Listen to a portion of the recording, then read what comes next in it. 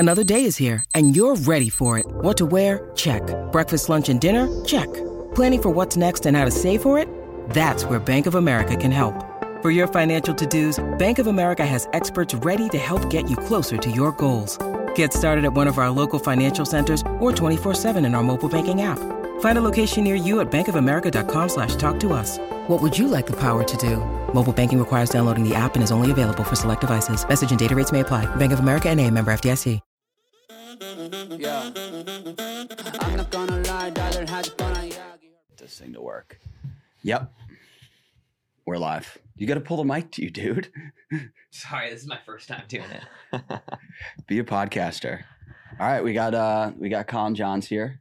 We were just talking about which podcasts he wouldn't go on. I mean, it's probably a pretty short list. Yeah. I'm pretty open to going on podcasts.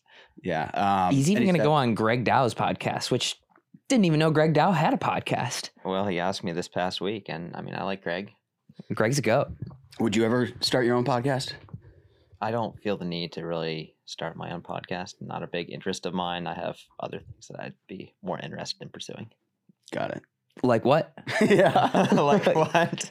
Well, you and I are co-founders in the business, My Pickleball Coach / My Pickleball Journey. So we're excited to go on the meeting later and discuss all the important things that are happening. Yeah. So when did you get involved with My Pickleball Coach? Like, that's a good question. Actually, it was last year that Martina Coakley called me and she told me what was going on. She had this opportunity with a golf platform that wanted to expand.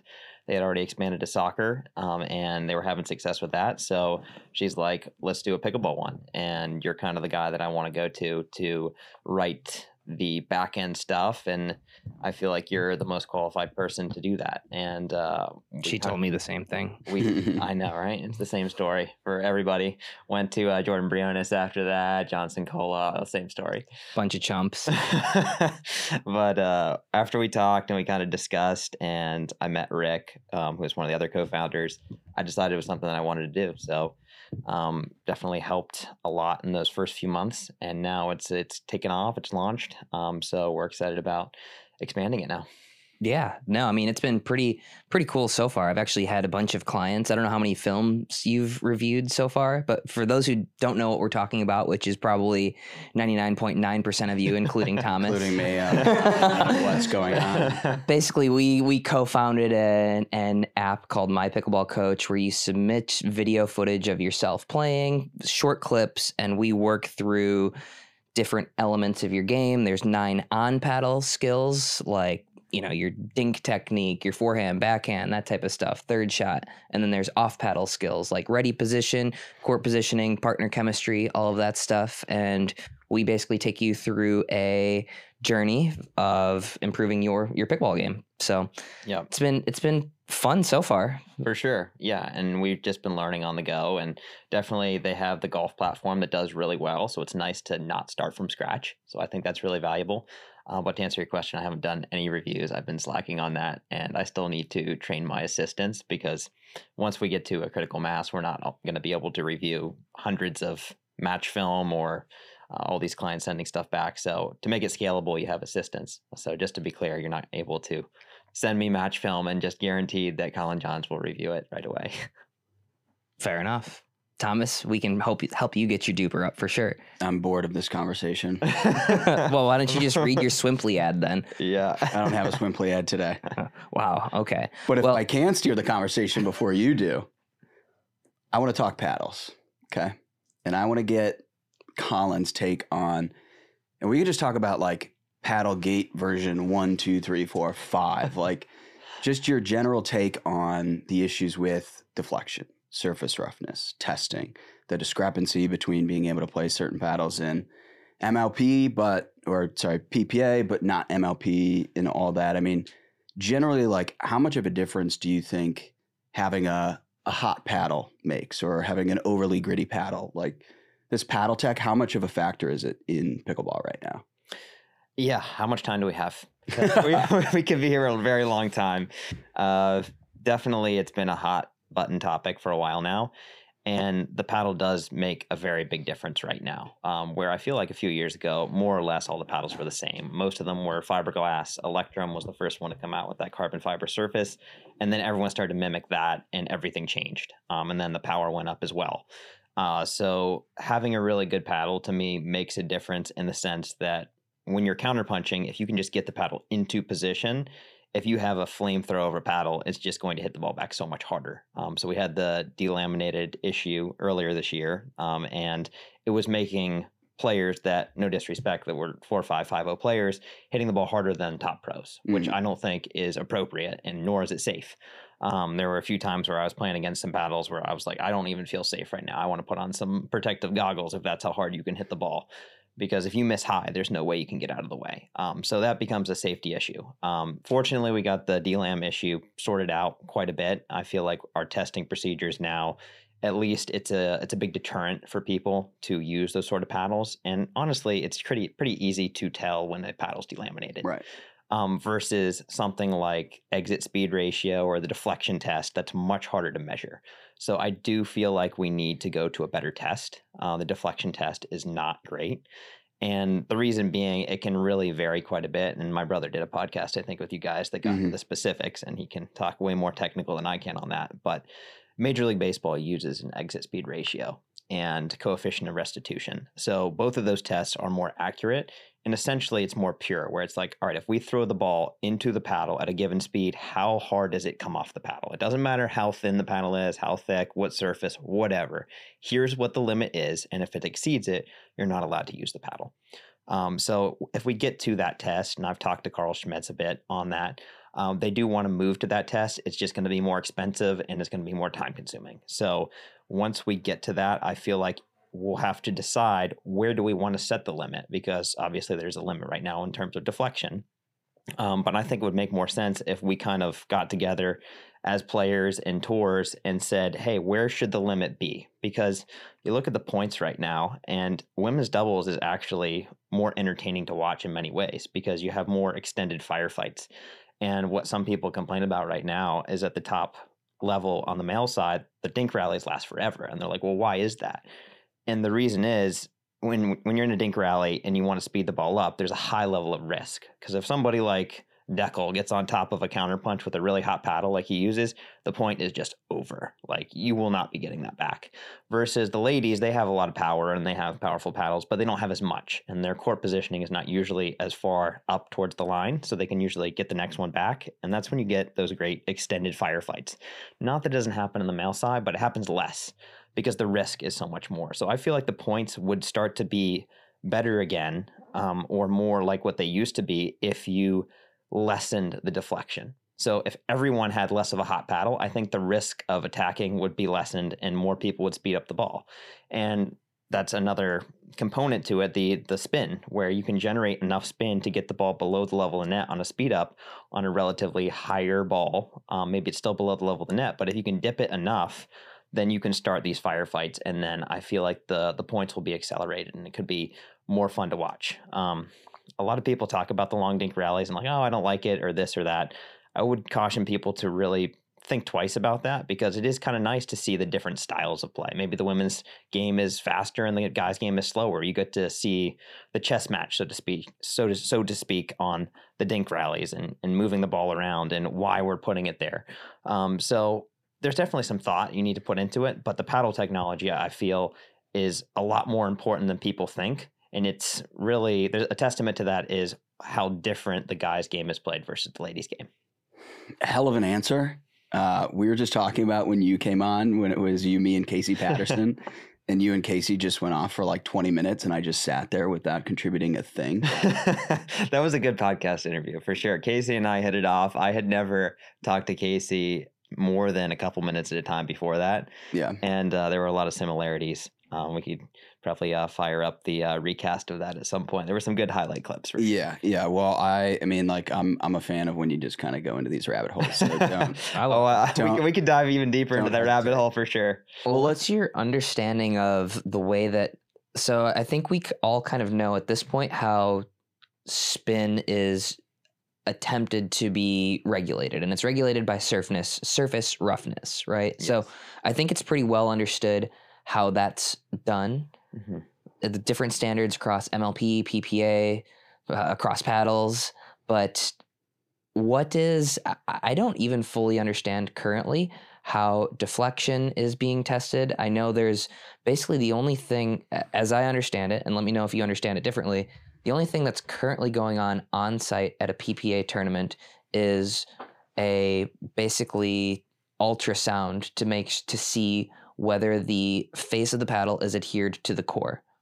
And if there's separation, that paddle can be eliminated or disqualified. Yes. So at PPA, they have more limited equipment. I think MLP has a bit more at their disposal.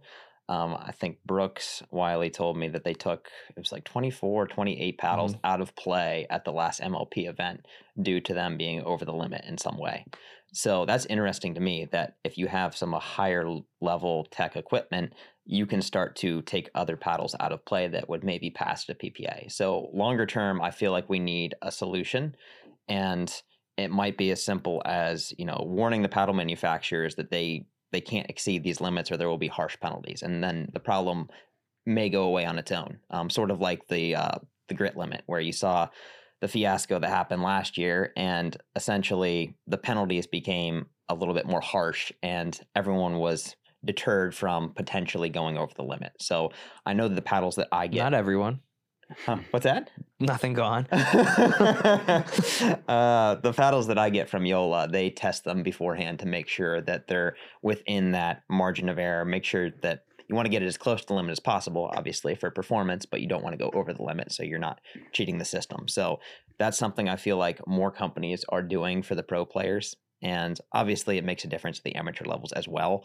But as long as it's not way, way over, I don't feel like they're going to gain a huge advantage. The main thing you really have to take out of play is the outliers, where somebody can't be using a paddle that has 60, 70 grit when the limit's 40, because then essentially you're making that player have a big advantage over other people because they don't have that equipment. They're better simply because they have better equipment, which is defeating the whole purpose of having rules. And then you see some different loopholes that are coming in where it's an average of 6 directions when they measure the surface roughness test. And what some companies figured out is if we make one direction really smooth and one direction really rough, you're still going to get a lot more spin because one direction of the grooves matters a lot more than the other. So you have to close a loophole like that. That company sounds real smart. They sound real smart. I mean, there needs to be a rule put in place to where it can't exceed a certain number, because essentially it's just getting around the rules again. And obviously saying that you want to up the surface roughness is an entirely different conversation, but the intent of the rules is to make sure that people can't get around the system. So definitely it's a learning process, and pickleball is a very new sport, and it's something that every sport goes through, and Major League Baseball is still amending their rules with the different bats and deflections and what have you. So it's no surprise that pickleball is having these issues. It's not like there's a bunch of nefarious activity going on. Every sport goes through this, and it's just a matter of making sure you prioritize that everyone's playing under the same rules. So how would you differentiate an innovation from skirting around the rules? I think that you have to decide what we want the rules to really encompass, because maybe everyone wants the surface roughness to go up, and maybe that's okay. Maybe that'll make the points better. Or maybe everyone wants to raise the deflection, but that's a bad idea for safety reasons. So you have to really understand what is going to make this sport worth watching. So in college baseball, I think you hit the nail on the head there. Yeah. Yeah. And in college baseball, they had to take out aluminum bats because literally people were getting hurt and they went to composite bats. So that's just a reason that they felt they had to change the rules. And I'm not saying that we should be quick to change the rules, but I think that everyone can more or less agree on what is innovation and what is skirting the rules. And it's something that a lot of people should weigh in on, and it's not a decision one or two people should make, but it's definitely something that keeps coming up, at least recently. Yeah, definitely. Yeah, I mean, I think it's interesting that we certainly need to have an overall objective, right? Yeah. Like, do you want to limit power? Do you want to limit spin? right? Or whatever it is. Do you want to limit? There's an obvious one. Do you want to limit the dimensions of the paddle? That's easy to enforce, right? Yeah. But power and spin are obviously much more difficult to test in real time. I do think that it's tough because players are looking out for their own interests, right? Which is, look, somebody else has a better paddle than me. Like, I want that paddle gone. And so it's a little bit of the wolves and the sheep voting on what's for dinner. Yes. Right? It is true. And I think a good point on that is you don't want to change the equipment so much that the players that have been playing a long time feel like they not wasted their time, but they practice something that is now obsolete. So I had a really good conversation about I'd say this that's accurate. Yeah. with Collin Dawson recently. And I said to him, why do you think the original group of players in pickleball still win? And certainly some new players that come along, but most of the players that are top players right now have been playing an extended amount of time. Someone like Matt Wright, where he is clearly, he's older, he's not as athletic as some of the younger players that have come in, and he wouldn't argue that, but he still wins. And why is that? And Collin thought, well, when we came in, we didn't have these gritty, powerful paddles. We had to practice something like dinking for hours on end, and I feel like it gave us a skill set that a lot of players these days skip because you have better equipment. And they're like, well, why should I dink when I can just flip when I got this amazing, really powerful, really gritty paddle? And they don't end up practicing something like dinking as much as we did back in the day because we had no other option. So I thought that was a really interesting answer. And I think that changing the paddle technology would definitely make some skills more or less obsolete, which I would definitely caution against. Do we want pickleball to remain pickleball? We don't want it to become miniature tennis, where if you take an extreme case and you made the paddles twice as gritty and twice as powerful, singles for sure would become miniature tennis. And I don't think anybody wants that. Pickleball is what it is because it's pickleball. It's not other sports. There's definitely nuance to it. And it definitely doesn't make the players that have been putting in a lot of time for many years feel good when somebody can rock in and in a few months they can be one of the top players. That doesn't seem very appropriate. And certainly people put in a lot of hard work, and I'm not saying they don't, but it's something that I would say is important to keep in mind. Mm-hmm. Yeah, I think that just goes back to the overall objective as well, right? Like, what do we want our points to look like? Yeah. And you can adjust too. If speeding up has gotten so disincentivized by poppy paddles or whatever, you can then make an adjustment. I do think that, a lot of this happens so quickly, where baseball, there are these tiny innovations that are being made year in and year out that might have a 1% effect on somebody's play. However, pickleball, like, you can switch a paddle and potentially have a 30% increase in your play if you are using, that new gearbox paddle, for example, right? Like, even if that thing is completely legal by every testing protocol, I guarantee that paddle will be banned.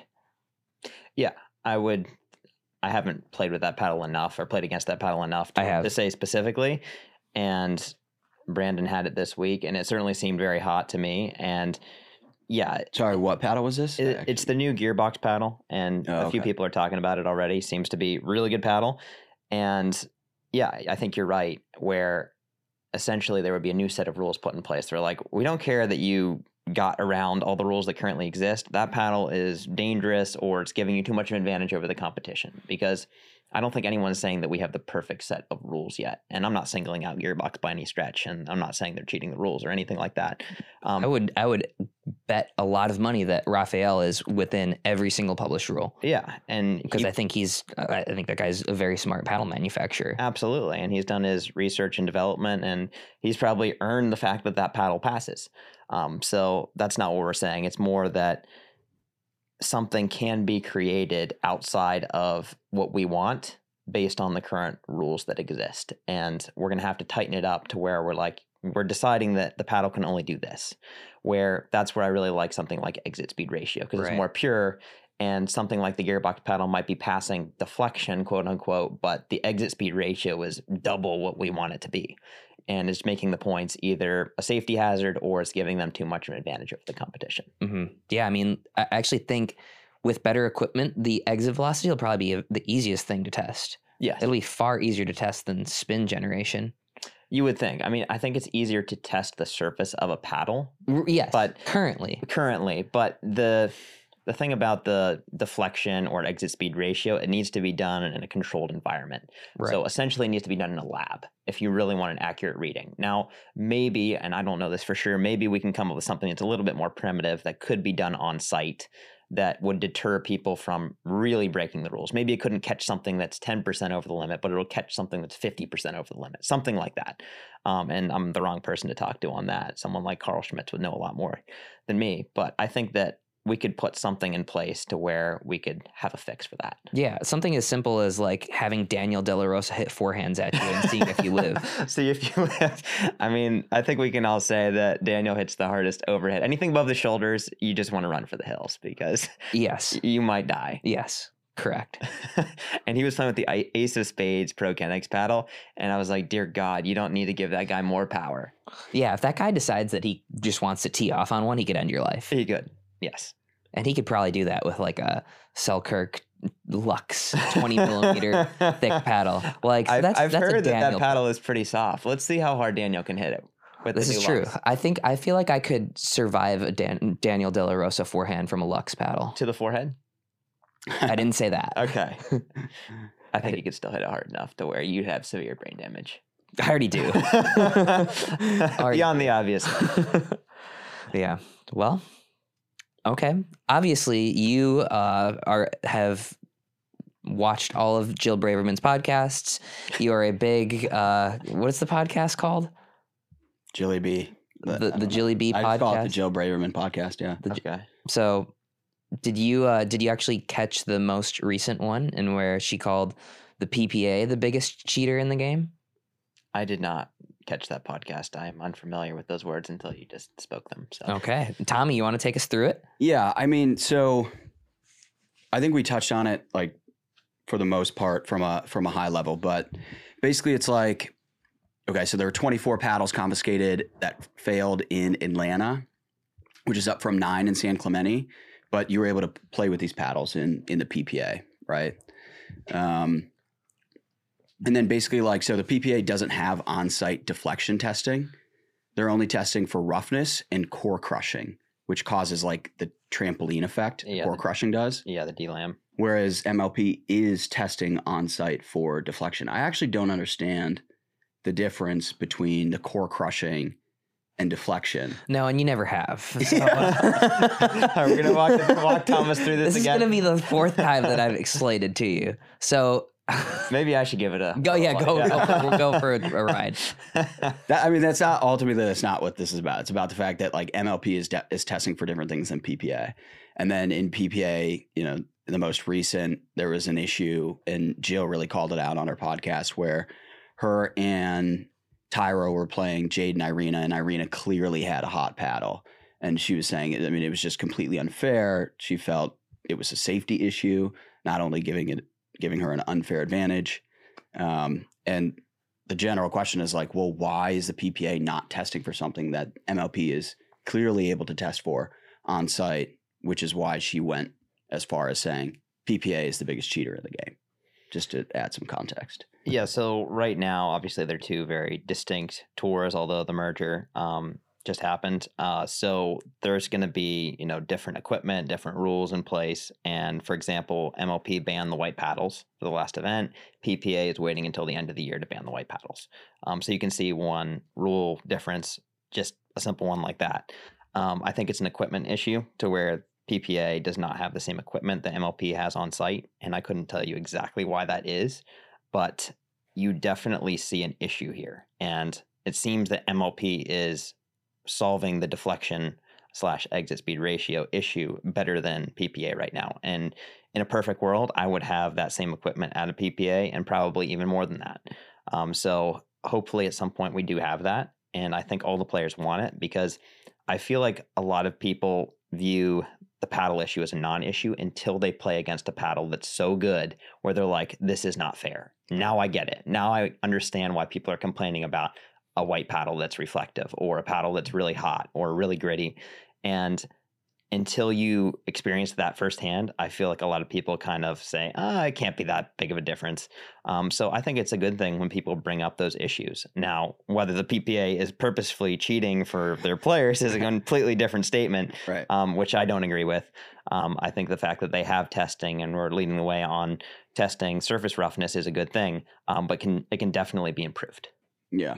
So real quick, Okay. what percent better could you be, or not you, just any player, going from a completely average paddle in every way to a paddle that is top of the line, best for their game, and they learn how to use it? Like, what percent of a player's skill do you think can be attributed to one of these paddles? What percent better does using a delaminated paddle make you?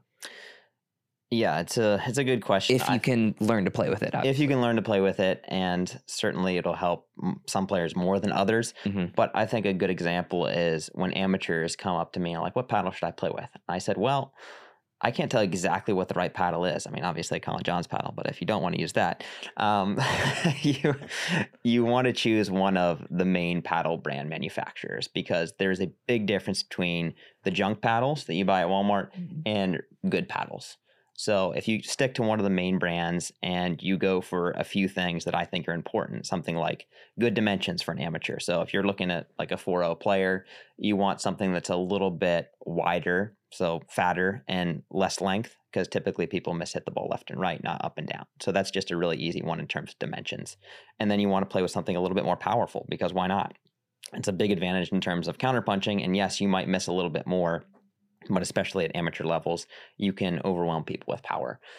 So little things like that can take somebody who is maybe a 4.0 player all the way up to probably a 4.5 player or more. If you have a D-lam paddle where you're hitting the ball twice as hard as everyone else, you saw this with the spin serve that you're really familiar with. There were people that were winning. Never heard of it. Never heard of it, right? There were people that were winning 5.0 tournaments with the spin serve, and then you took it away, and now these same people are not medaling it at 4.0. I'm not singling anyone else out. It's just a fact to where this one thing is making somebody much, much better. And whether that was a fair rule change or not is a different conversation. But I think paddles fall in that same category, especially when you make it an extreme case. I mean, if you gave somebody literally a tennis racket, like that's the most extreme case that I can think of, yeah, they would go and win pro because they could hit the ball twice as hard as Ben. But I don't think that that's fair. So you definitely have to keep all those things in mind when you're selecting a paddle, and you should certainly maximize the paddle that you play with. Don't play with a piece of junk if you want to be a competitive player. And if there's something out there that is legal, but it's much better than everything else, go for it until it becomes illegal. So I would say that it makes you significantly better because it makes your skills just better, just because you have a better paddle in your hand. You don't have to make yourself any better. How much just varies a little bit person to person. For anybody in Michigan who's listening, so we are doing with Bounce, which is the pickleball app. They have an amateur tour. We're doing a pickleball tournament in Detroit at Court 4, and that's November 11th and 12th. I'll be there. We're going to get a bunch of people to come out. Trot Pickleball, this is your call to come out. Eddie and Webby, hopefully. And we'll get some other people in the Michigan area who are in the pickleball content game to come out. But yeah, it'll be a good tournament. I'm going to play in it. So come play against me. And yeah, it should be awesome. Average pro player goes from using what they're sponsored with to the new Gearbox paddle. What percent? All right, let's take Tyson as an example. He used to play with a really soft Selkirk before they came out with the 002 and those generations of paddles. And his counterpunching got significantly better with the new paddle because it's more hot. It comes back at you faster. Dylan is an example too. He wasn't quite as soft before the he had the Onyx. The Onyx one that Matt Wright used to use, the Premier, which was a little bit more of a hot paddle. It was poppier. It was poppier. So it wasn't as big of a difference as it was for Tyson because the first Selkirk he used was so soft. Now he's playing with probably the hottest paddle in pickleball, in my opinion, which is the Power Air / 002 generation of paddles. And it's made his counterpunching significantly better. And then if you look at the opposite with someone like Jay, who's playing with a Vulcan paddle that is not let's just say it's not the best paddle in the market right now. His results have suffered in the past year because I feel like if he had a better paddle, he would be able to get more wins. Just my opinion. I'm not singling out Vulcan or anyone else saying that you're not trying to get a better paddle. It's just I think that the paddle does make a difference. Sounds like that's what you're saying. Well, Continue. It sounds like that's what I'm saying. That's why I'm clarifying that it's not what I'm saying, Thomas. But it definitely makes a difference in both directions. If you have a really bad paddle, your results are going to suffer. If you have a really good paddle, your results are going to get better. And if you look at the Electrum players, obviously I was sponsored by Electrum in the past, but when they first came out with that first paddle, and it was the original Pro, all the Electrum players got good at the same time. Mhm. And it wasn't really a coincidence to me, where Pat Smith, Lauren Stratman, Dane Gingrich, Baby Curios, I think Scott Crandall, they all seem to have better results overnight. And that was like Paddlegate 1. And that was Paddlegate 1. Mhm. And obviously Electrum got into some hot water over a batch of paddles that were over the limit, but they were also the first ones to have that surface. So the carbon fiber surface in general changed the game. And those people definitely hit the ball harder and spinnier after having switched to that paddle. So I'm not saying that the results are necessarily 100% linked, but it's pretty suspicious when all of the players at the same time get significantly better when they switch paddles. I would say that is definitely something that was helpful to them. Yeah. I mean, you What went fucking percentage? what percentage? I can't give you a percentage. I don't know, 25, 30. Dang, okay. Yeah, It can. so it's up to 25, Okay. 30%, depending on who you are. Because Okay. Sure. if you're Daniel De La Rosa, I don't think you need more power. Right. Let's try to get him a Lux and see if he can. Fair. I'd put the bell curve centered maybe around 15% better. With outliers All on right, either that's side. fair. If we have to settle on a percentage, Yes, we have to settle on 15, ceiling 25. I don't know. That's just a ballpark. Come on, man. We need a clip for this one. we need a title for the YouTube video. Help us out, bro. Collin John says 25% better. That's the high end. And Vulcan's trap. No, I never said that. This is gonna be a great title. Oh my gosh. But okay, so to what degree though is the player responsible to acknowledge, hey, okay, I clearly have a hot paddle, and holster it and switch it out for another, if at all?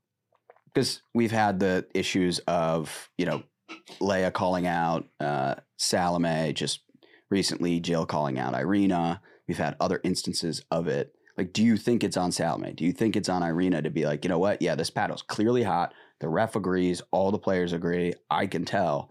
I should put this aside and go for another paddle. It's hard to really put that on the player because there's not a really distinct rule. It's not like, oh, if I hit the ball this miles per hour, that's clearly over the limit. Now, delamination is a different issue because it's very easy to tell when your paddle's delaminated. It sounds different. You get that Rice Krispie treat sort of feel if you squeeze the core. Oh, everybody can tell except for the refs. Yeah, except for the refs for some reason. I was like, I will train all the refs in existence to single out the delam paddles. It'll take me like 5 minutes. If you hear a gunshot, it's not a gunshot. It's a delaminated. Yeah, it's a delaminated paddle. That's pretty much the end of the conversation.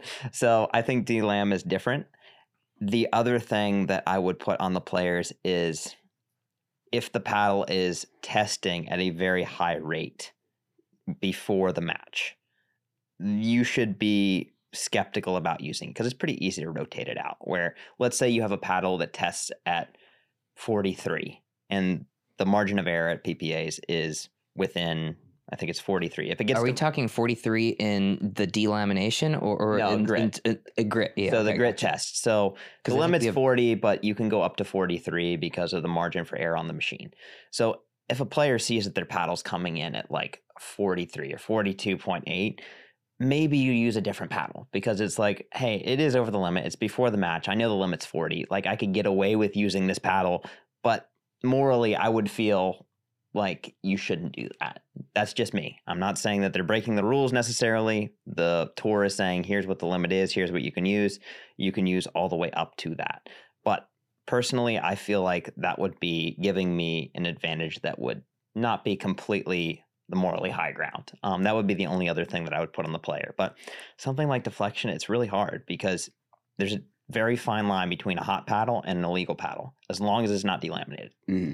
So what do you think the rule is? If the rule is supposed to be 40, but there's a margin of error and up to 43, what is the actual rule? Or is the standard 40 or is the standard 43? So that's something that changed at PPAs, because back in the day when they first started testing paddles, it was only if you challenged the paddle that they would test it. So they had to put in a margin of error because the test was not completely reliable. So in other words, if you did the average of 6 directions and it came in at 41, the next time you did it, it could come in at 38, just because there's a margin of error with the equipment. So they didn't want to penalize somebody who was potentially getting hosed on a bad test. So they were doing multiple tests, and then they also put in the rule that it can be up to 43, but not 44, to help with the challenge system. Now, after the challenge system went away and you had to test the paddles before the match, not that it completely went away, you can still challenge the paddles, but quarterfinals on at a PPA, you have to test your paddles before the match. So you know what the reading is before you even play. They put the stickers on. So that's what I'm talking about, where if you're testing your paddles before the match and you see that they're over 40, you know that they're over the limit. And the PPA knows that they're over the limit. So it's pretty simple. Just say, don't use this paddle. We caught the paddle beforehand. Good thing. And here's one that's 39.8. You're welcome to use the 39.8. So that's sort of what I mean. And that's also how the testing evolved for the PPA. Because at first it was margin of error because it was a challenge system. But after the challenge system became more of a secondary option and they're testing before the match, you know before the match whether it's over 40 or not. So it's unnecessary to put the new limit at 43. That's just not dumb, in my opinion. Okay. Well, I guess we'll agree to disagree. If you're not going to disqualify it underneath 43, I have no problem with it. If you're over the margin of error and over 43, you don't get to play with that paddle. And you know, with something like surface roughness or spin, you know that the texture is never going to go up, right? You know that except unless there's a margin of error, like different reading, whatever, your paddle's not going to objectively get grittier throughout a match. It won't get grittier for sure. It could read differently, but that's why the rule has changed for PPA, because if we're saying we're agreeing that the limit is 40 and the only reason that we're putting it at 43 is for margin of error, if you catch a paddle before the match that's over 40, it's over the limit. That's all I'm saying. And I think that's a fair enough take. I guess my counter to that would be like, if they're not taking it out of competition, if it's under 43, you could say that the rule is 30, but we have a 25% margin of error. I think all of that is irrelevant. It should be black and white. Well, this is an eliminated number. I'm more saying that if we're saying the limit's 40, then why should it be above 40? Okay, I agree. I'll agree with you. We want to say the limit's 40. I think the margin of error thing is kind of dumb, to be honest. Like, let's just have a black and white number, regardless of that margin of error. And I do think that it's good to have testing preemptively where you can, right? So something that we've done with our paddles, and it's in all of our Pro XR contracts, is when testing is available ahead of time, like we have to get our paddle tested to make sure that we're not playing with something that is above whatever standard it is, whether it's 40 or 43, right? Because I don't want to break the rule, but I want to be as close to the rule as possible. Clearly, for performance, I would want mine 39.9 every time. Sure. So like if it's 40, like let's get it tested for 40. If it's 40 with a margin of error, like I think effectively the rule then is 43. Exactly, which I think is dumb. If you're going to put the limit at 40, keep it at 40. And there are other ways to do it, where you could say, all right, we'll test the average of 6 directions 3 different times.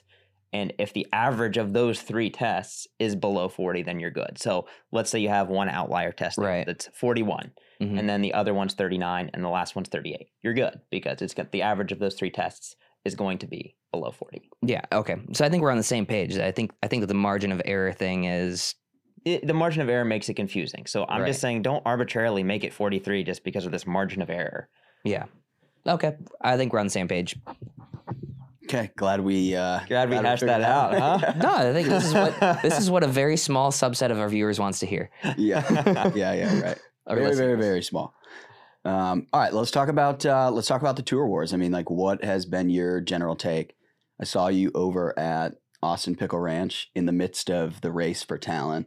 And I remember looking at you and being like, what do you think of all this? And then I stopped and I go, you don't care. You're kind of just chilling, right? 'Cause you were signed with PPA from the get-go, you and Ben, right? And so you just watched the rest of it play out. But, I mean, what was that like? What's your general take on the two kind of going head-to-head now ultimately coming to a merger here? Are you tired of the endless search for the perfect court? Well, say goodbye to court hunting hassles with Swimply, your go-to solution for hassle-free court rentals.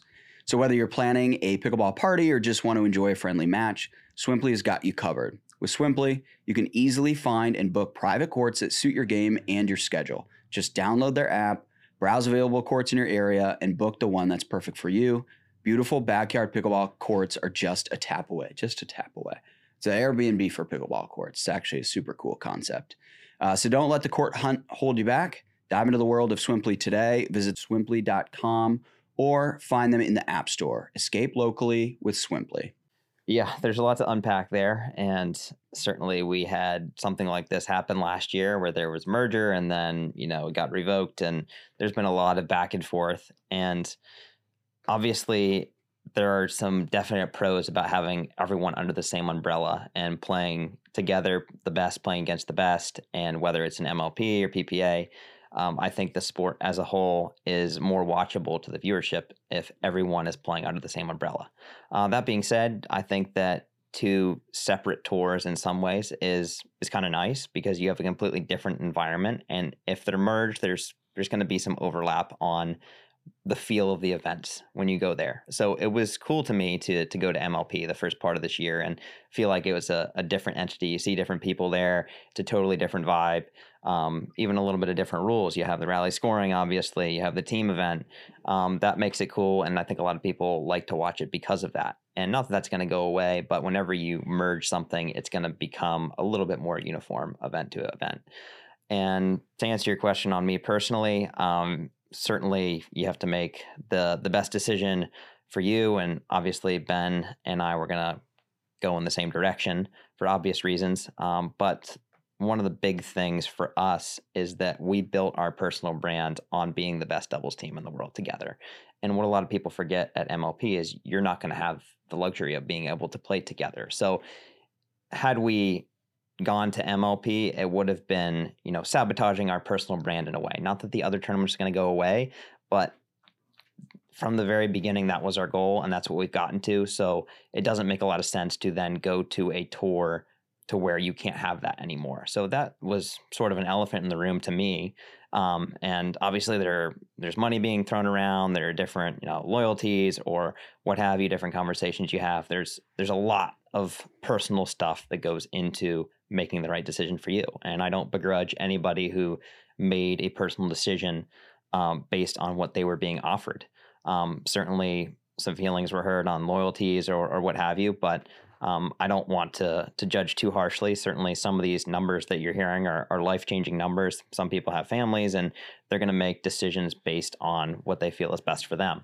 But I do think that the average wage of a pickleball player was just arbitrarily driven up drastically. So I think everyone who happened to be fortunate enough to be a player or top player in this time is extremely lucky. And we should be grateful for that, to where we're getting paid probably, in my opinion, higher than the market value of a pickleball player should be. But who am I to say what it should be?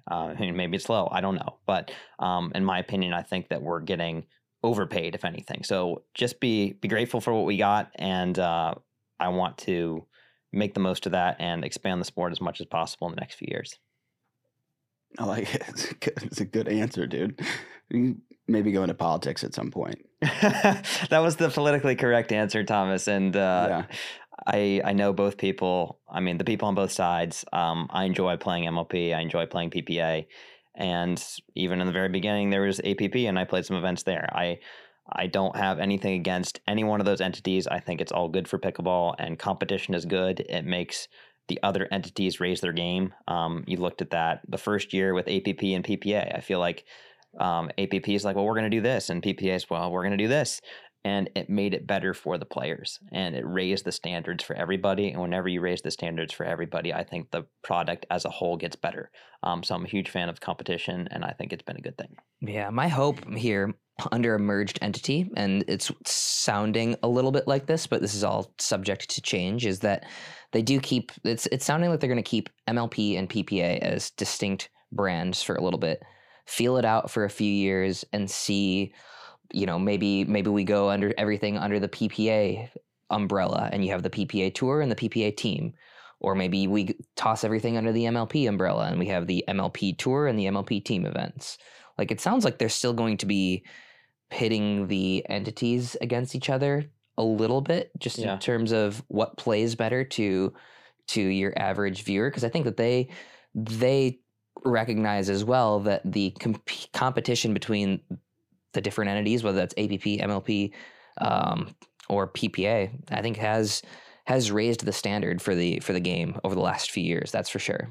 So yeah, no doubt. Something that I do think will be positive out of the merger is that you're going to save overhead costs quite a bit. So if you look at the next upcoming event where it's nationals and MLP, the setup is just so much easier. And same thing when you put any event back to back, like the San Clemente one and the MLP one at the end of the year, the setup where you're going to put up the video boards and the sponsor banners and all that and have everyone in one place and all that, you're going to save a lot of money and resources by doing that. So to not do that is a huge opportunity lost to me. Mm-hmm. Yeah, I agree. Well, we got some quotes from Tim Parks before this. We kind of walk through like all right, news, go for it. Right, which is Steve Kuhn's resignation. So if I could make it super concise, right? So we're headed into the merger. Finally, everything seems to be hashed out. Wait, which the merger? You gotta back that up. The final merger. The final merger. The most recent merger. The most recent merger. Yeah, no. Okay. In that, Al Tylas and Jason Stein come in and they, write a check for $50 million and kind of become what I would say is the most, as individuals, they hold the most power essentially, right? And the most influence. Ahead of this merger, right? Late last week, Steve Kuhn calls a board meeting of just Major League Pickleball, but discludes Al Tylas and Jason Stein. He presents somewhat of an alternative, not saying we shouldn't do the merger, but let's auction off more teams, let's raise some more capital. And that is a departure from what was agreed upon for the merger. In that meeting, sort of does his rallying cry, which I think has worked in the past. It becomes apparent that he doesn't have as much allegiance as he once did from the various players within Major League Pickleball. Players meaning stakeholders. After that meeting, or in that meeting, 2 people on the board resign. And after that... Do we know which 2 those were? No, we don't. But then a third resigned, which was Al Tylas. He goes, you know what? Screw it. This is like chaos again. Not what we talked about. This is BS. I'm resigning. After that, Steve Kuhn ultimately tenders his own resignation with an email to all Major League Pickleball stakeholders, which unfortunately is now circulating on Twitter, so you can probably go track that down. But essentially he said, I'm sorry, I let the emotions get the best of me. I'm going to go my separate ways. I just want to continue to run Duper and the other ventures I have. I'd like to be free of essentially litigation. And I wish you all the best, right? And so that kind of brings us to where we are now. And if I'm not wrong, the CEO also resigned. Is that correct? Julio of MLP? I thought I read that somewhere, but yeah, I could be wrong. I think I heard that too. He might have been one of those resignations from the Major League Pickleball board when Steve held that first meeting, right? Okay. That's unconfirmed, so Yeah. And honestly, in the wake of this, I'm not sure of those people who did resign before Steve did, if those people now after Steve has resigned are sort of back in the picture and like who the heck took knows, back right? their resignation, right? So I'm not totally sure. But yeah, so Monday we published an article saying, Steve Kuhn resigns, which I think is just a crazy development because obviously he founded it. It was his vision. And here we are a couple months ago. The picture was very, very, very different, right? There was the race for talent. And now Steve is out of the picture. Connor is no longer the CEO. At least he won't be of like the new joint entity. And from what we're hearing, they're going to proceed with this merger. So that's sort of the gist of all the recent developments. Did I get that pretty accurately? Yes, I mean, as far as I know. Yeah. Yeah, it's There might be recent developments here in the last 3 minutes, so This it's the is most true. up to date that we currently have between the three of us. Well, there's been more owners meetings since then. Yeah. And it seems like everybody's on the same page again. Okay. yeah, I mean, that's a win for me, I feel like. Yeah, I hope so.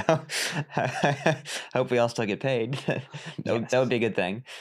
But I mean, I think to your point, I think, the value of a player, I guess, is what the market pays. But I mean, objectively, I would say I think we're pretty overpaid. Yes, objectively, I think everyone can agree we're overpaid. But again, who's setting that standard? It's hard to really say. Pickleball's so new; it may have taken a jump that nobody anticipated, and it may stabilize there. I don't know, but it does seem like we're getting a heck of a lot more for doing the exact same thing we were doing last year.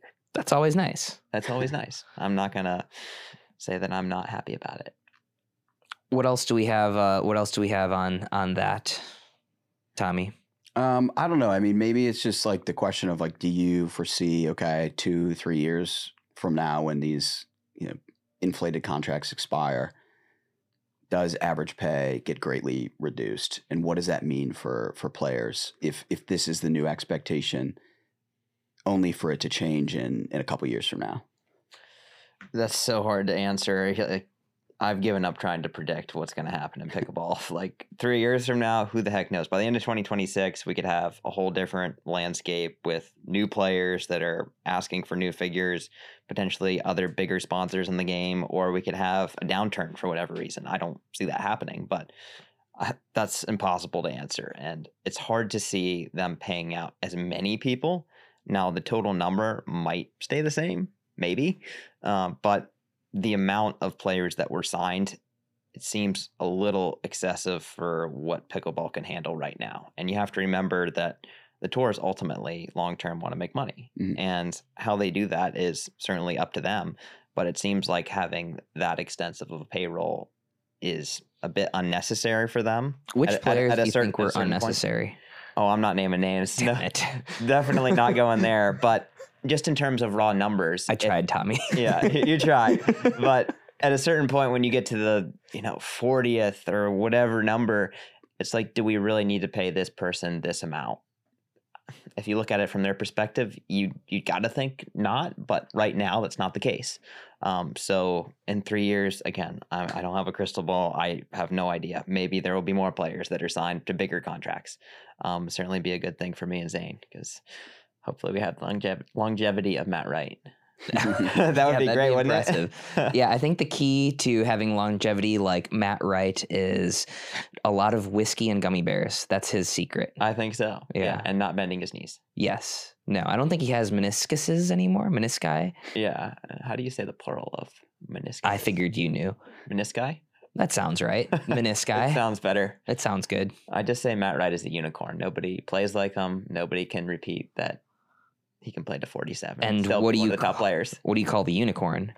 That's a good question. He's the original unicorn. Okay. Matt Wright is a unicorn. He is not the unicorn. Got it. Okay. Noted. Thanks for important stuff here. This Important is true. stuff. This is true. Well, Speaking of which, Matt Wright's results have been solid. Yeah, no, he's a goat. Yeah. 100%. No matter who his partner is, he always seems to be fighting for medals. So hats off to Matt Wright, 47 years old. So next year, when Ben is playing full time with Eric, are you going to be playing with Matt Wright? I mean, Matt and I have a great relationship, but I think he's committed to James, from what I hear. So at that point, I don't know. I was going to ask PPA if Annalie Waters could play with me on the male side. That was my plan. Okay. How do you think you guys would do? Fifth, sixth, probably consistently. I feel like, yeah. If he plays the left, if I'm on the left, probably first round loss. Well, I wasn't going to say it, but you said. I mean, we all know Collin's left side game relative to his right side game is significantly worse. So on that note, let's say you can't play with Ben anymore. Which other players do you feel like you would match up best with? Like obviously you're sticking to the right. Like who else is high on your list of players to play with? Yeah, I definitely need a good left side guy who's aggressive. So my MLP teammate, JW Johnson, I feel like his left side game is awesome and looking forward to playing the next event with him. Still working out the kinks in that first event. So I feel like we can be a lot better in the second event and definitely the third event. And I'd definitely be up for playing tournaments with anyone who's in that same mold. Declan and I played Red Rock together this year, made it to the final, had match points in the final. So someone like Deco, a good friend of mine, has power, likes the left. Another person that I would like to play with, AJ Kohler and I got to the final of Orange County last year, another good left side player.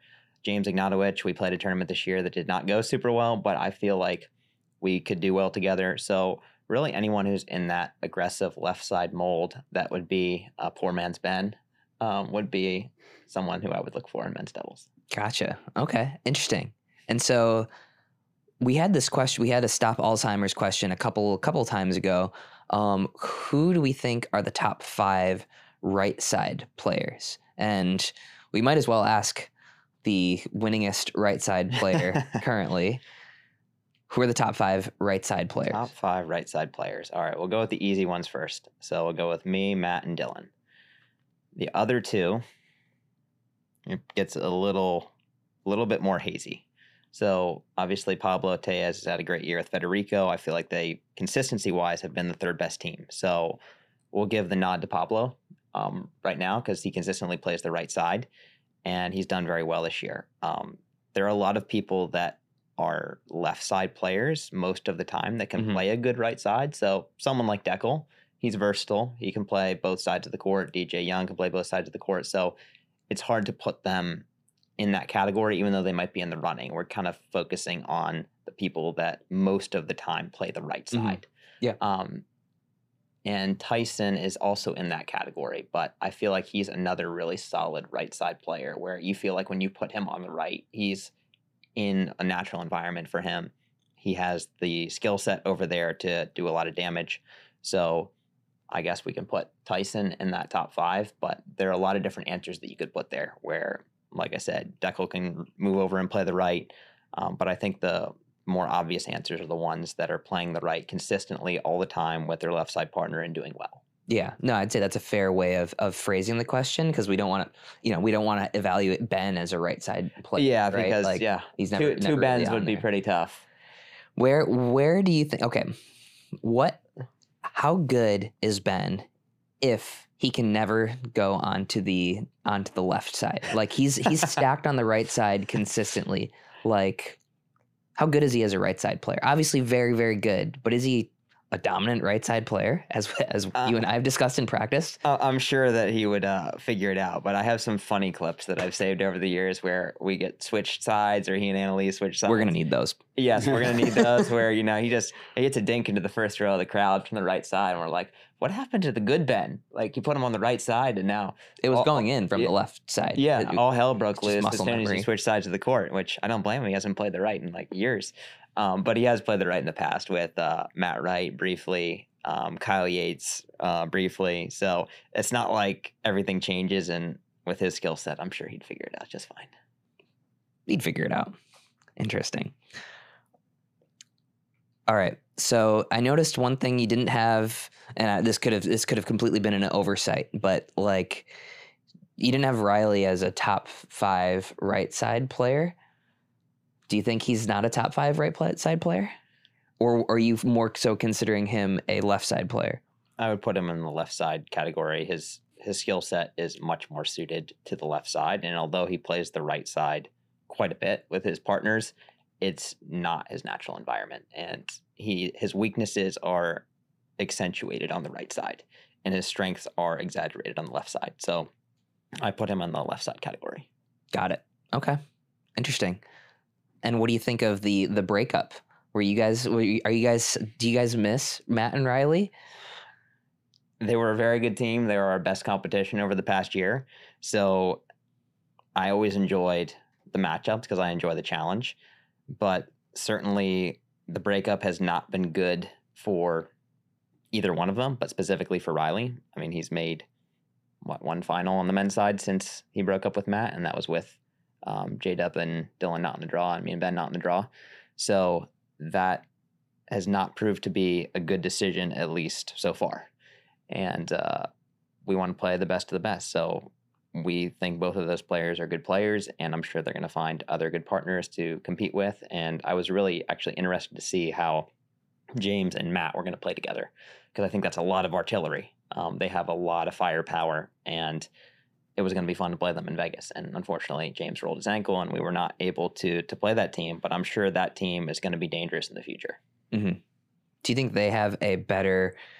And I'm not saying that they're going to like beat you, but do they have a better makeup as a team of skills that would test you than a Matt and Riley?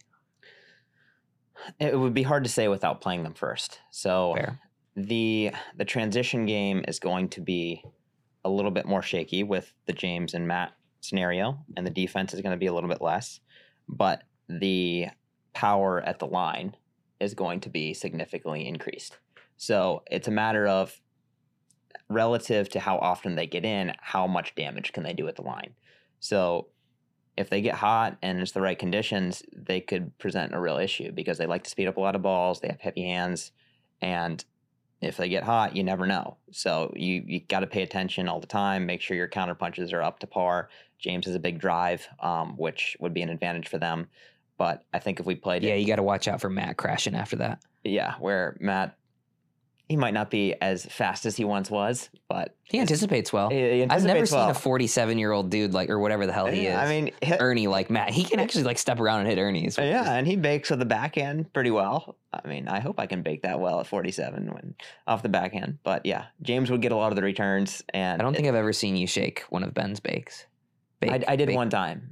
I remember. We're going to need that clip too. Yes, I will find it for you. It happened one time in history, so that's not really one of our MOs. Ben usually shakes and bakes. Yeah, he does it all. He does it all. Pretty much the whole game plan is Ben to do everything. I mean, you probably hit still a majority of the shots.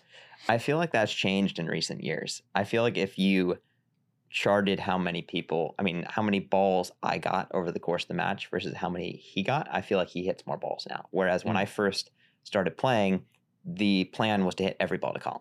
And then I feel like back in maybe 2020 or 2021, I think 2021, people figured out that maybe that's not the best game plan, because if you hit everything to Collin, he knows it's coming, and Ben's essentially just going to end up on his side, and you're playing 2 versus 1. Mm-hmm. Versus if you keep Ben on his side, maybe we have a better chance. And it was Pat and Jay that originally first started using that strategy. And it was also dependent on the skill set that they had, where Pat is a really good counterpuncher, and he was able to slow Ben down enough to where they felt comfortable dinking to Ben. But I bet that in many of our matches now, he would hit slightly more balls than I did. Interesting. Okay. Also because he's playing more of the court. Obviously, anything in the middle is going to be his forehand. I'm going to let that through. He's going to be hitting those. And then also the third shots. Most of the time, people return to Ben. And I would attribute that to keeping him back an extra shot, because you don't really want him breathing down your neck when I'm hitting a drop. And I have one of the steadier drops, I like to think, and he poaches really well off of those. You don't really want that coming at you. And it's not that Ben's third is bad by any stretch. He can drive, he can drop, but they feel like they have a better chance if they return to him and keep him back a little longer, whereas I'm not really a threat to poach. And Except for that one time. So percentage-wise, pretty unlikely. But that also would up the amount of shots that he gets, where they're going to target him with the third shots, with their returns, and also in transition, because transition is obviously one of my better things. You know that meme where it says, where somebody's golden retriever is like staring at them, and it says the odds of getting killed by a golden retriever are next to 0.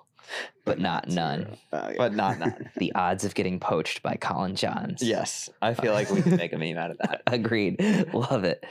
So last question on your game style with Ben. If you had to, like, again, percentage, generalization, this is not the case in every single match, but what % of the court would you say is your responsibility versus Ben's. And obviously that depends on where the ball is. It depends on a lot of things. But generally, if we looked at a flow chart of where the ball is being struck throughout a point and it's charted, what percent of the court do you think Ben plays versus you play? And can you apply that to amateur play? Because the last time we had this conversation, you were saying that pickleball should not be played 50-50. Yeah, definitely not. And like you said, it's very dependent on who you're playing, where the ball is, a lot of factors, the incoming angle of the ball.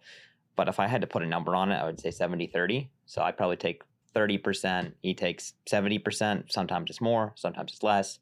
But if I had to ballpark it, it would be something like that. And for the amateurs, it really depends on your skill set. Not everyone moves around the court like Ben does. And if you're exposing yourself too much by playing 80% of the court, you may want to dial that back a little bit. But definitely the game is not meant to be played 50-50. And the closest you could have to that is if you had a left-handed Ben playing for me, where then they could, any middle ball, the left-handed Ben could take it, or the right-handed Ben, depending on what you want to do with the play. But that would be the most pure sort of example you could have. That's not really going to happen in reality. At least it hasn't happened yet. So you definitely don't want to approach it 50-50, but you don't want to overplay your hand to where you're playing a little bit too much of the court. And you see some of these guys in mixed tend to fall into that trap where they're really aggressive and they win a lot of points by being aggressive, but they overstretch themselves against certain teams and they get exposed on the backside. So it's give and take. It's like, all right, you give something up, but you're going to win more points this way. So you really have to find the right game style for you and for your team. So how we came to our game style and why I feel like it works so well is we recognized from the very beginning that Ben was always going to play left. He wanted a right side player with a certain skill set that would complement him best. And it also stemmed from the fact that when I first started playing, Ben was already the best player. So he was significantly better than me. So he was always going to take more shots from the start. And we sort of worked it out as we went along. This works really well, and here's how far Ben can go. But then as I got better, in certain scenarios, it made more sense for me to play more shots, just based on the position. So I feel like we've worked out a game style that at this point is pretty seamless, that allows the best player in the world, which is Ben, to touch the ball a lot and put a lot of pressure. And people have not been able to crack the code to exposing Ben's backside very often, and then it just allows me to do what I do best. And I've built my skill set to be as good as possible with the percentage that I play. So from my 30%, I feel like I hold down the right side as well as anybody. And that's the goal. So it's how strong is the team unit as a whole. It's not about Ben is this much better of a player, Collin's this much better of a player. It's that the team is very hard to beat the way that they play. And I feel like when we're playing our best, we don't lose to anybody. And until somebody's able to figure out a strategy that will consistently beat us, we're going to keep playing exactly the same way. Fair. Good answer. Yeah, I mean, I think, honestly, you catch some crap sometimes, right? On Collin's only playing whatever percentage of the court, but like that's by design. It's by design, exactly. I mean, in basketball, like you could say that, look, somebody's shooting most of the team's shots. I'm like, okay, well, how good are they? Are they making them? Like, is the team winning? Like, it's pretty honestly irrelevant when you look at the wins and losses. Like, you just want to do what's going to be best for your team, which I think it's still not an easy role. It's not, and it's underestimated at times. And you play the right side a fair amount, and people will often ask me, what does it take to be a good right side player? And the first thing I say is the mentality. You can't be in the mentality of having an ego and trying to win the point for your team. Your job is to make your partner look good. And they're going to get the winners most of the time. And you're not going to get the credit for the winners most of the time. But if you do a really good job of passing the ball to your partner, like in basketball or other sports, you have enormous value, and your partners are going to love playing with you, and they're going to play better.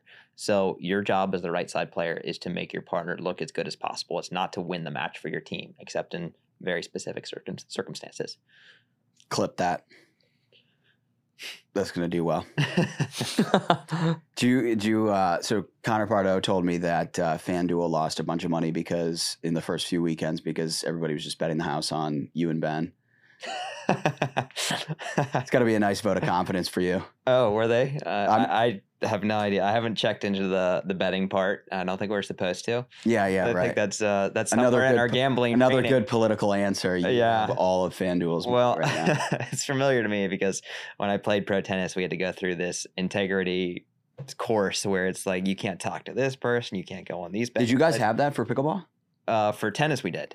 But for pickleball, there's a course that we're supposed to take. I still think that we have to complete it, but definitely because pickleball is so new, there are some players that would have no idea what all would be okay and not okay. Yeah. And once it gets a little bit more mainstream with the betting, you really got to be careful on what you do. So because of the background I have, I kind of know already not to do certain things, but you'll definitely have some issues in the next, I don't know, year or two with certain players if they don't control it. Yeah, Pardo told me that they're pretty much just like at this point, we're just not going to offer odds on anything that Ben plays in. That would be a pretty safe bet. I would say the Anna Leigh bet in women's doubles is even safer. So bet on Anna Leigh to win women's doubles and you're going to win pretty much every time. So FanDuel might not be putting odds on that. What else you got, Zane? Let's see. The only other thing I wanted to ask you about, so like you play a little bit of pro. Never mind. Go ahead. You got to be ready. Just keep the notes up. You obviously played pro tennis. I assume you follow pro tennis and you are an avid consumer of that. Like obviously there's the rumblings that the Bryan Bros are going to come into pickleball. I don't know if that's happening. I don't know what the developments are there, but obvious parallels between John's Bros and pickleball, Bryan Bros and tennis. What do you see as like if you were to forecast their success? And what's just like your general take on that overall? Yeah, actually, MLP, I was at an event where I met their agent, and he told me a little bit about their interest level and how they arrived at potentially pursuing pickleball. And apparently they had played with Jack Sock and somebody else, and they'd actually enjoyed it a lot more than they had first thought they would. And they're like, well, what can we do to get more involved? And I don't know how far they're going to jump in, but it would be really cool to have them, the name recognition, and obviously two great racket skills players.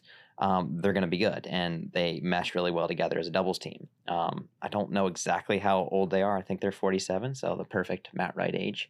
But clearly that's something where... I think it's like 45, 47. I don't know exactly, but it's something where someone like Jack Sock is going to have a leg up on them because they're starting to age more, and he's a better athlete than they are. Yeah. So they're definitely going to be good. How good, it really depends, again, on how well you adapt to certain things, what sort of training you get, how much you play the tournaments, because you can train all day long by yourself with great training, but until you start to go to the tournaments and see all the top players and all the funky shots that exist and get a little bit of tournament experience, you're not going to do as well as you would like.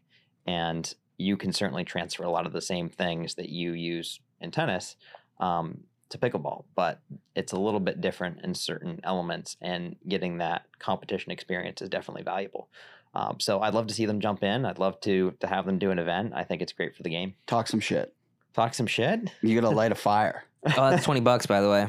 Well, Swear jar, baby. Let's go. I'm not the only one. You got to show me the fine print before you do that to me. No. No F-bombs were dropped, so I think that making out with a $20 fine is good. Yeah, fair. I dropped one. Yeah. But to be fair, you're being an ass. I wouldn't give you a percentage. Gosh darn it.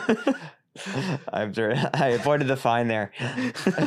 All right, so you want me to talk some trash to the Bryan brothers. I don't know if I'm going to do that, but they would beat us worse in tennis than we would beat them in pickle. But I think that they would be surprised at how difficult it would be to play against us on the pickleball court. Mm-hmm. Cool. Clip it, send it to the agent, light a fire. I think, that will really get them going. Such a soft chirp.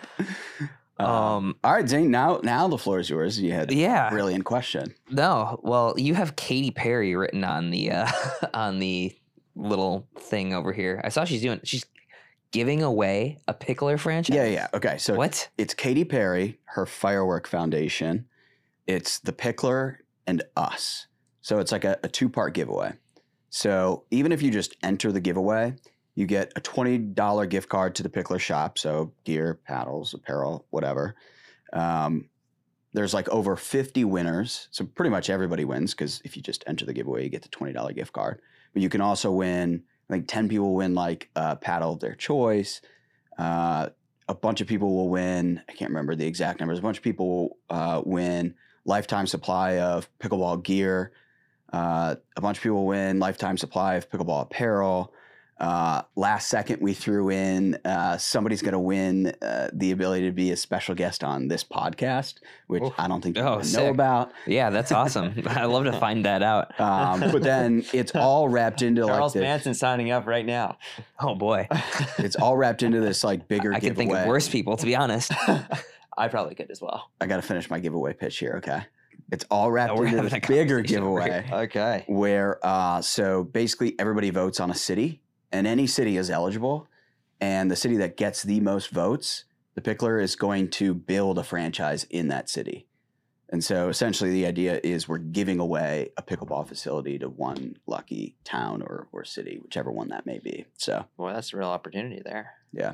Thanks for, agreed. Thanks for giving me the opportunity to pitch that one. Yeah, Hit that. no problem. I You guys guess need to work on your ball passing skills. I feel like there are 2 left side players that are not passing. like, interesting. right side honestly, we'd be so much better if I was on the left and he was just in like permanent Ernie position over there. We're not on a pickleball court, Zane. You sure you don't want to start a podcast? That was a good little analysis there. No plans to. No John's Bros podcast coming. Not in the near future. Don't expect to see that soon. You guys can talk about like paddle engineering and Yeah, I think it stats would- and But the thing is, we can come on your podcast and say everything we need to say. And Yeah, but I well, had this to, is the like, last beg time you're invited Yeah, to like this. Okay. and I had to beg you for weeks. and then right before the pod, like an hour before, he's like, "Oh, my car broke down." I'm like, "Here we go." Like that is a fact. My car is in the shop right now, yeah, but hopefully it'll be fixed by the time we finish. but you made it. So we actually we did just get a text from MLP and said that circling back to what we said, Steve Kuhn has resigned from his leadership positions with MLP. We thank him for his numerous contributions as founder of MLP and bringing professional pickleball to the forefront of sports. MLP will continue to fuel the growth of our league and teams with, I can't read. Hold on, pause. Sounds like a very political sort of announcement. It does. With the ideal combination of players, owners, and partners. We wanted to share that official league statement with you, which will be posted to MLP's website momentarily. Additionally, please note that Duper has been spun off and is no longer a subsidiary of MLP. So it sounds like Steve is, totally out. And I think there's a lot of players that I think every single player owes a lot to Steve, right? And I think it's safe to say that while it may not have garnered the support of board and MLP owners, I think that he's the reason that every player, PPA or MLP, is getting a substantial pay increase. So Yeah, I would second that. He's contributed mightily to the sport of pickleball, and it wouldn't be where it is today without him. So definitely want to tip our hat to Steve on that and thank him for his contributions. And obviously, sounds like he's parting ways with MLP. So I'm sure he'll be around. And thank you for your contributions. yeah, I mean, I would hope that as things settle down and if we get into a better spot a little bit down the road, I'd hope that both sides could come together and still have Steve around. It wouldn't be MLP without Steve around. Yeah, I hope he comes to the events at least. That would Yeah, one way or another, be or a shame if not. maybe an expansion team feels like a reasonable thing for the return that he's made to his investors. I mean, say what you want about blowing out the spending this go around. He 100x'd his investors' return in like 2 years. So, anyway, thank you to Steve. We hope to see you around at MLP events. And what's the saying? Hope this isn't a goodbye. It's a see you later. Paraphrasing, I think. Something along those lines. Yeah, something along those lines. Yeah. Yeah, maybe once the dust settles, we can get him on the get him on the pod to unwrap everything that happened. It'd be interesting. Yeah. Um, Well, last but not least, Collin, why do you hate the net cord so much? And better I question, thought this might come up. why does the net cord hate you? That's a better question, honestly. One that I'm still searching for the answer for. But yeah, the net cord definitely has been known to irritate me, to put it mildly. I guess that it really stems from that you're hitting what I consider to be a lot of times a low percentage shot that works out in your favor, and there's absolutely nothing that I can do about it. And it's not always the case. Sometimes it's a good attack and you hit a good shot. But other times, if you're pulling the trigger on, I don't know, a ball from your shoelaces at mid-court and it catches the tape and I can't recover in time because it catches the tape, that irritates me, both for the reason that I can't do anything about it and that you're getting away with something that I consider to be not a smart thing to do. So I think that those would be the two biggest reasons why sometimes I have to throw my hat, and throw out my hands, and drop my paddle and make a scene. Because I love that you gave like a decently serious answer there. Like actually hates the net cord. I do hate it. It's easily my biggest pet peeve in pickleball. Do you when like memes of pickleball or these other accounts, it's just like a highlight reel of you just rolling your eyes and throwing up your hands? Like what do you? Yeah, pretty much. Yeah, you I just think laugh there's some at pretty that. good memes out there. Yeah. I mean, everyone has something, so that's mine. Yeah. So are you team say sorry for net cords, or are you team no sorry for net cords? I think the etiquette still remains that, yeah, if you hit the net, you can put up your hand and No, Collin wants people to beg for forgiveness. No, not at all. You You heard can it put here. up your hand. That's the etiquette. You're not sorry. I know you're not sorry, but it's a nice thing to do. So I'll continue to do it. If you choose not to do it, so be it. I'm sure that Zane will fist pump and say that's where we eat when he hits me off the net. That's where we eat. I've never said that before in my life. No, well, now you can. Well, I actually, just what I've gave you the started idea. doing is that's a good one. But what I've started doing is instead of apologizing, I just have been in practice. I've been doubling down. I will hit the net for a winner and then flip them off. That'll get So- an even more severe response from me. So I can't wait for you to hit me off the net in the tournament. It might come to blows metaphorically. Yeah, not physically. I don't Not think phys- either not of us are interested in getting into a fist No, fight. I'm There's no not, winners so, there. Yeah. But yeah, so you can look for. You guys will know that this is all in jokes if you listen to the podcast. But next time I hit a net cord winner on Collin in a tournament, I will flip them off. You heard it here first. I will. All right, I will think about what my response will be, but it will be something man, now worth he has having time. a video camera around for. Okay, now he has time to I hope formulate this a happens response. so we can. Next tournament, PPA, draw, Zane, Collin, first round. You know what? I am gonna have to say not on. You know what? It's got to be on championship court. I don't want to get fined, but also I don't know how big those fines are. So I guess we'll find out for science. We can ask DJ. We can't ask DJ. He said no, he couldn't talk about it. Oh. And also, he's never flipped anybody off. He almost murdered somebody with a paddle, but he's never flipped somebody off. We could ask Pablo We could ask Pablo. or Tyson. Either one would work, but back in the day, I don't think there were fines, so Tyson wouldn't have gotten fined. Fair. I think All right. he got a text from Connor Pardo. Please don't do that. Please stop. Cease and desist. Cease and desist flipping off your opponents. Yeah, and Matt writes, like, as a lawyer, I don't think you need to do that. I don't mind it. I think this is great. Texas Open, lest we forget. 2021. What a wild time What a wild time to be alive. on that one court that was red, white, and blue Texas flag. Oh, you could not see anything under like the overhang and rock wall. That was one of the worst courts ever created. Wait, what happened?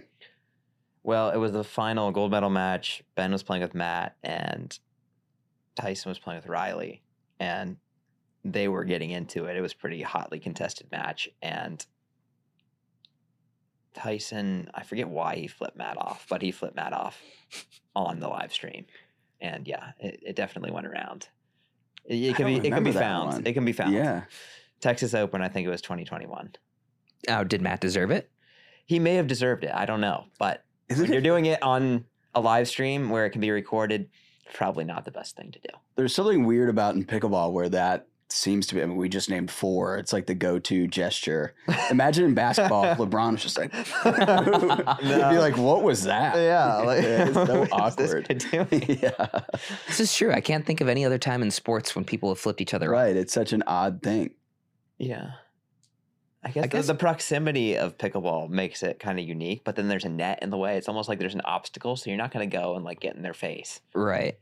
But Right. you're going to have some banter, and you may or may not flip them off. This is true because you are kind of like, in any other sport, which are contact sports, you can just like give him an elbow or something. Exactly. Right. Exactly. So if you're in an MMA ring, yeah, you might get more than an elbow, but I feel like that little almost The barrier. the barrier, yeah, it might play a factor. Okay. There we go. That's why Heard it here pickleball first. players flip people off. Yeah. Some tennis player at some point had to have flipped somebody off. Tennis players do wild stuff. Oh, remember when Murat Safin, he got a bad line call, or he thought it was a bad line call, and then he went to the ref and he raised his middle finger. He's like, it was out by this much. That was one of the perfect example. A perfect example. So he didn't even get a technical warning for that. He didn't get a warning at all because the ref was just laughing. And it was Safin. So it's like, yeah. So He charismatic. just flipped me off, but he did it in such a hilarious, charismatic way that I'm not going to penalize him for it. Is that all we got? I think so. It's only going downhill from here. We didn't have any Stop Alzheimer's Now questions. So guys, remember, you can ask whatever question. I will answer literally anything. If you make a donation to Stop Alzheimer's Now, stopalzheimersnow.com. And I might sign up for that at the end of this. Yeah, seriously, I will answer absolutely anything. You can throw in anonymous questions. Like, it doesn't have to have your name to it. I can't speak for Thomas, whether he's going to answer or not, but I'll answer anything. Okay. I'm gonna consult with Althoff and get a really good question in there. Oh, boy. Yeah, that'll be good. All right. I take that back. Thanks for coming on. Thanks, guys. All right, we had a great episode today. As you could probably see, I'm wearing my Viore pants, as I always am. I wear them everywhere. Zane is wearing his Viore shirt. So you can go to viore.com/thedink, and you will get, I think it's 20% off purchases over $75. And Viore is like the best brand for on-court, off-court, lounging, showing up to a party, you name it. And we wear it constantly, and we'd wear it even if they weren't a partner of ours. Viore.com/thedink. Yeah. I'm not gonna lie, dollar hat gonna yagi.